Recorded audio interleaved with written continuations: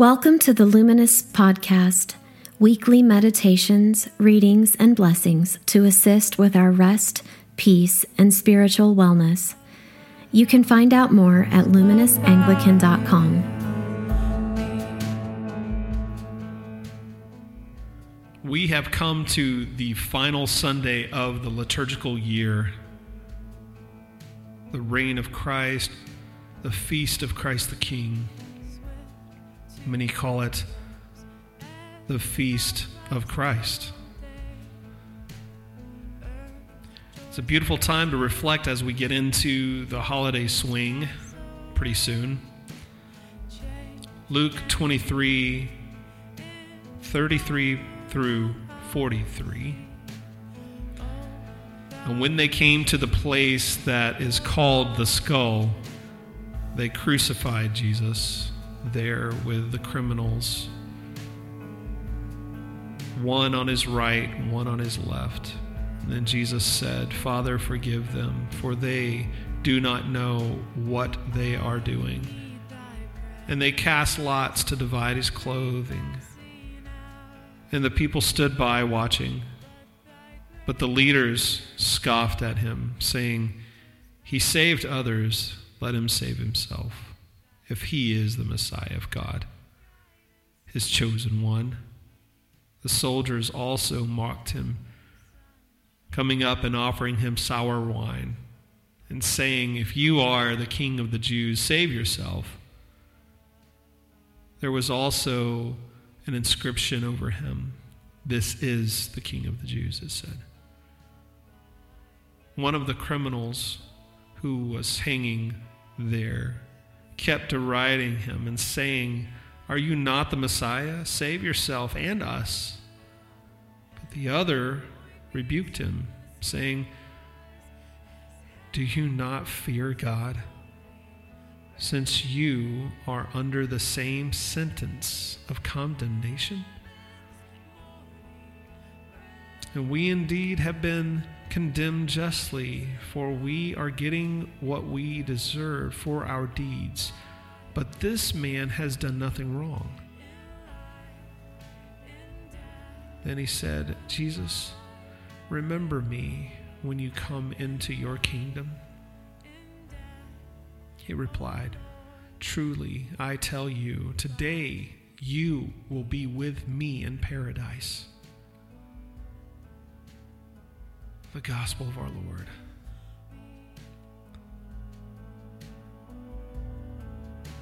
What a feast day to meditate on a story like this.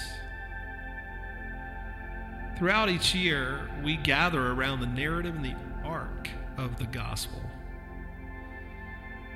And it culminates in this feast day. Here in Luke, we see Jesus presenting an example of how beautiful the good news really is.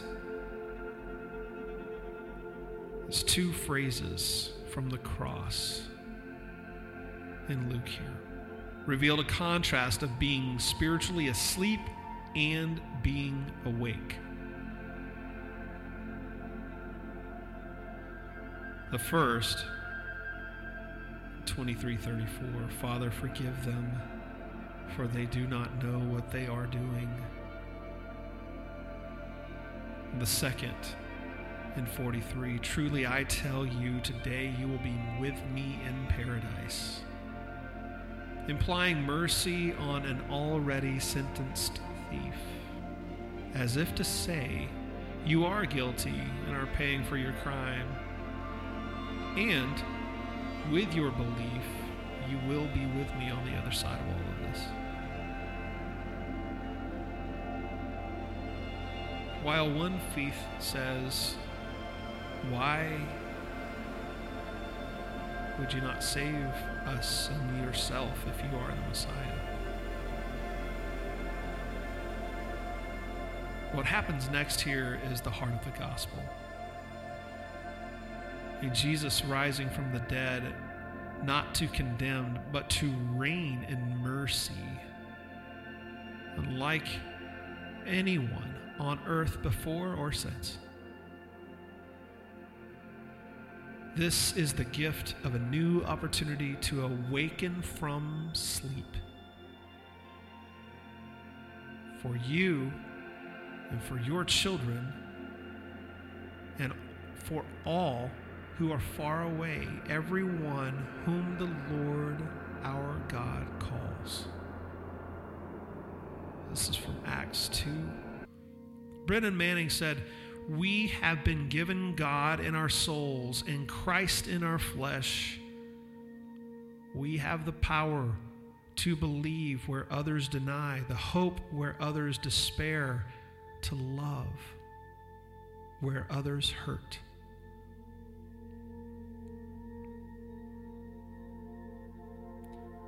To be asleep looks like the mocking, the cynical, the disbelief, and perhaps the certainty of a thief. To be awake looks like humility, desperation, belief, and curiosity. More and more we see that in this society, we're either self-assured cynics who only believe in ourselves, if that, or we are desperately aware and awake to believing in mysteries beyond our control.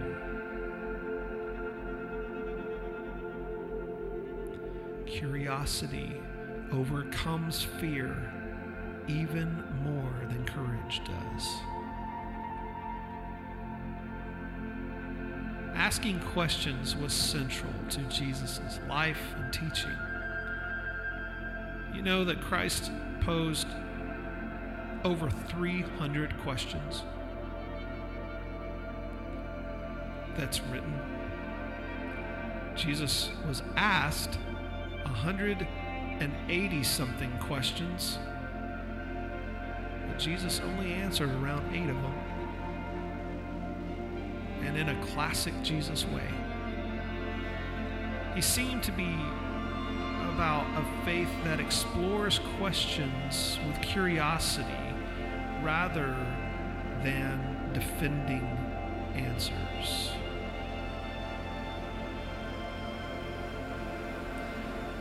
Looking at the life of Jesus, we see invitation to be curious, to befriend suffering when it comes.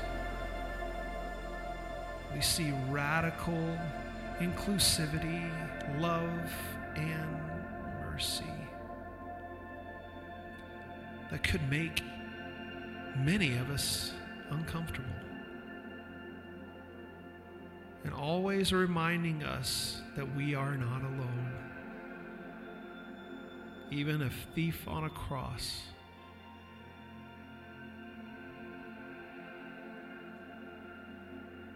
see, only one of those thieves were curious. As we exhale this year and turn the page to a new season with Advent next Sunday, be reminded that because of Jesus, we are entering a time of renewed hope, where our weary world longs for peace. We are encouraged to begin again. In closing, let these words from Brennan Manning resonate. Suffering, failure, loneliness, sorrow, discouragement, and death will be a part of our journey. But the kingdom of God will conquer all these horrors. No evil can resist grace forever. If you would like more information or ways to be a part of Luminous, please go to luminousanglican.com. Peace be with you.